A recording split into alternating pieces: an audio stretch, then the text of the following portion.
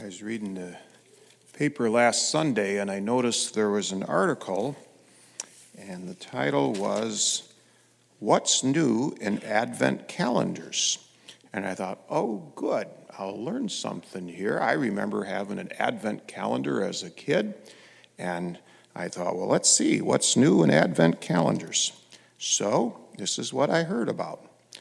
I found out that you can get a French, the Paris-based Lauderies Advent calendar has 24 windows. I remember that. Well, this one's filled with French candy, surprise-like nugget, chocolate, and jelly fruits.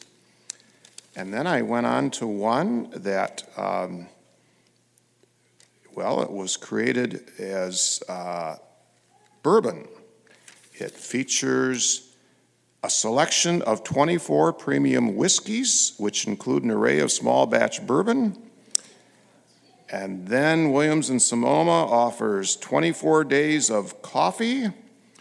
And then for the tea drinkers, there is a limited edition Warming Joy Advent calendar with 24 pyramid tea infusers such as spiced ginger plum. They have the cat Advent calendar with 24 tins in different flavors so your cat can sample her way through the month. Purina offers 2 different versions for dogs, 12 or 24 days of chewable snacks.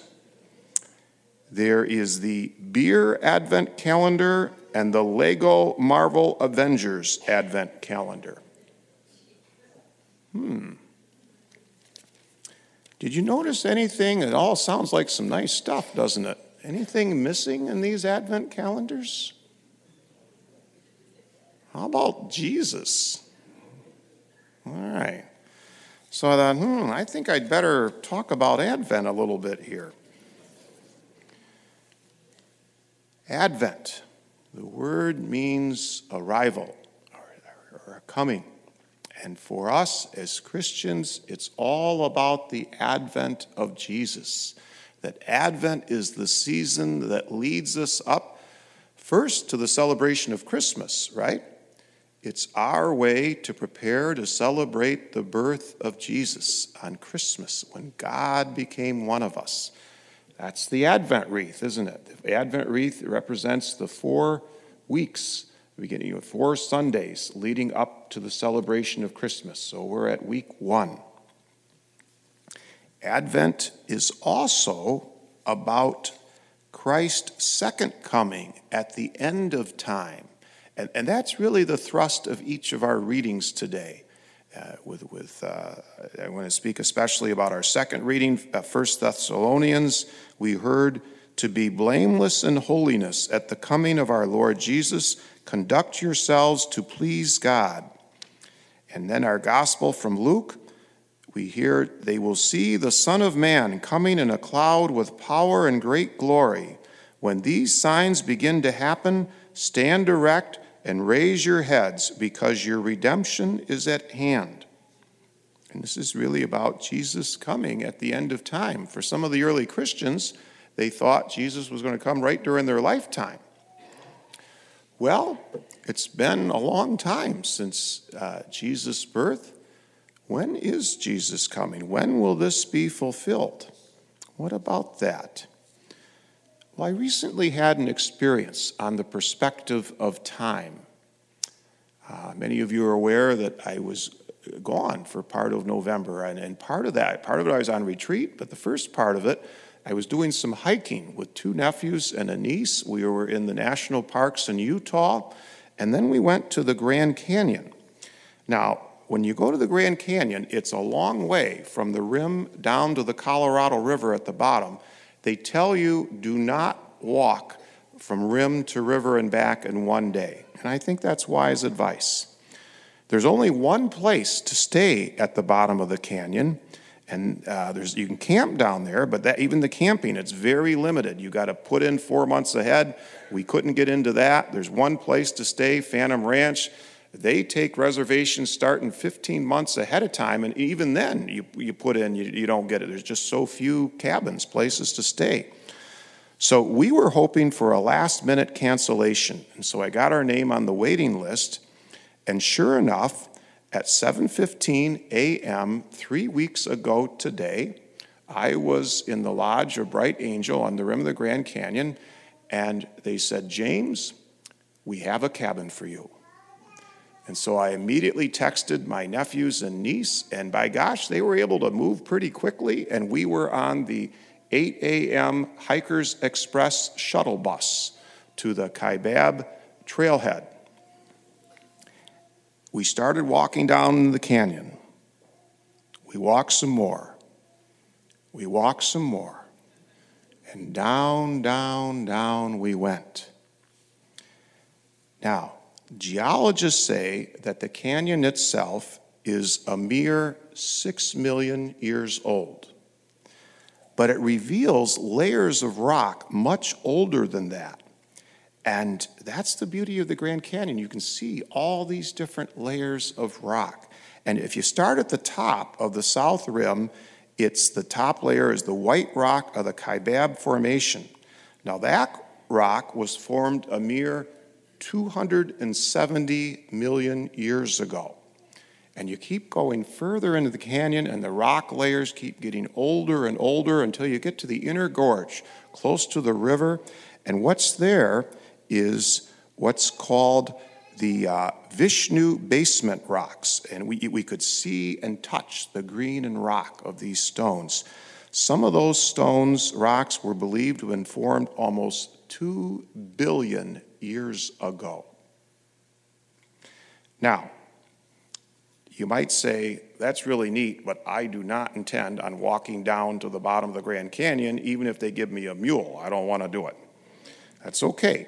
You can stay up at the rim, and they're part of the rim trail. There's an area called the Trail of Time. And what it does is it has markers every couple of yards, and each marker, between the distance between them, represents 1 million years. So I took a picture of a sign that read, "Congratulations, you have just walked 1 million years." And then the sign went on to say, "Now you are ready to walk a 2 billion year timeline of Grand Canyon geology." And what they do is you walk along the rim, and they tell you whether you're 10 million years ago or 70 million years ago, and then you keep going on, and they've got the pieces of the rock from each of those samples all the way back to nearly 2 billion years ago. Well, what's the point in bringing all that up this morning? Well, the first thing I'd want to say is whether it's the rock from 70 million years ago or 2 billion years ago, God's the one who created it, right? God formed the planets and the stars and all there is in the universe. Everything. And isn't it a marvel to behold? And this God, the God of the universe, of everything that is, chose to become one of us, to take on our human limitedness. And believe me, when I was walking out of that Grand Canyon, I was feeling pretty limited as a human being when I have the next couple days. But God became one of us. The Word became flesh, and we celebrate at Christmas, and we prepare for the celebration of Christ's birth at Advent. And then that same God will come at the end of time. And whether that end of time occurs later on today or 2 million years from now, our faith is he will come again. Every time at Mass we express this after the Lord's Prayer, that when we say the Lord's Prayer, and the priest will say, "As we await the blessed hope and the coming of our Savior, Jesus Christ." Advent is about preparing to celebrate the birth of Jesus. Advent is about preparing for the end of time, whenever that might be. Because of those, it makes a difference how we spend every day of our lives. Every day of our lives, we want to live in a way of awareness of God's presence to us here and now, in the people around us, in the Word of God proclaimed, in the sacraments we celebrate.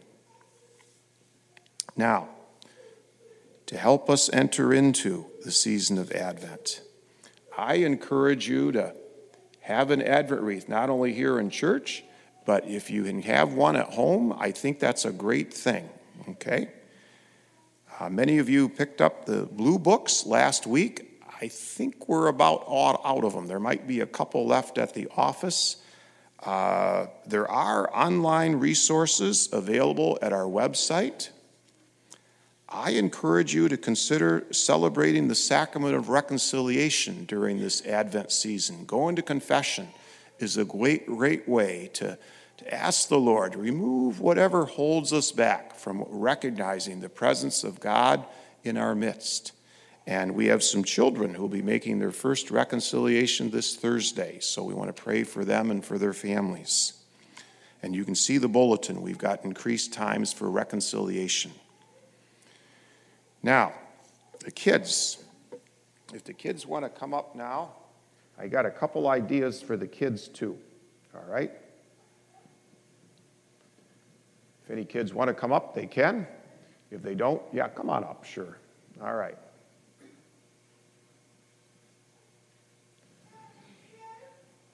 All right, on your way into church, did you notice anything back behind that baptismal font? The bulletins are back there, yes. This maybe right around, do you see the figures kind of back there? We got the whole manger scene, don't we? We got everything there. You see Mary and Joseph and the shepherds and that. Do you see baby Jesus? No, you don't, okay? Just a hint, all right? But there's a manger to put him in, isn't there? Is there any, in the manger, we usually put some bedding in there for baby Jesus to rest on. Is there any bedding in there right now? I'll tell you, very, very little. It's looking pretty bare bone there. Have you heard of the custom, and we've been doing it for several years at St. Michael, if you do good deeds during the week, you know, if you help your parents or at school or in your community or whatever, keep track of how many good deeds you do. And for each good deed you do, you can put one piece of straw into the manger. Now, I'm hoping between the two of you, and I'm hoping there's a whole lot of other kids that are going to be doing it too, I'm hoping you all do some good deeds so that by the time we put baby Jesus into the manger, he's going to have a nice, soft bed, okay? So that's one thing. Do you have an Advent wreath at home? Do you know? That's all right. Think about it. Talk to your folks about it. But here's what I like. When I was your age, I liked lighting matches. And I liked blowing out candles. All right?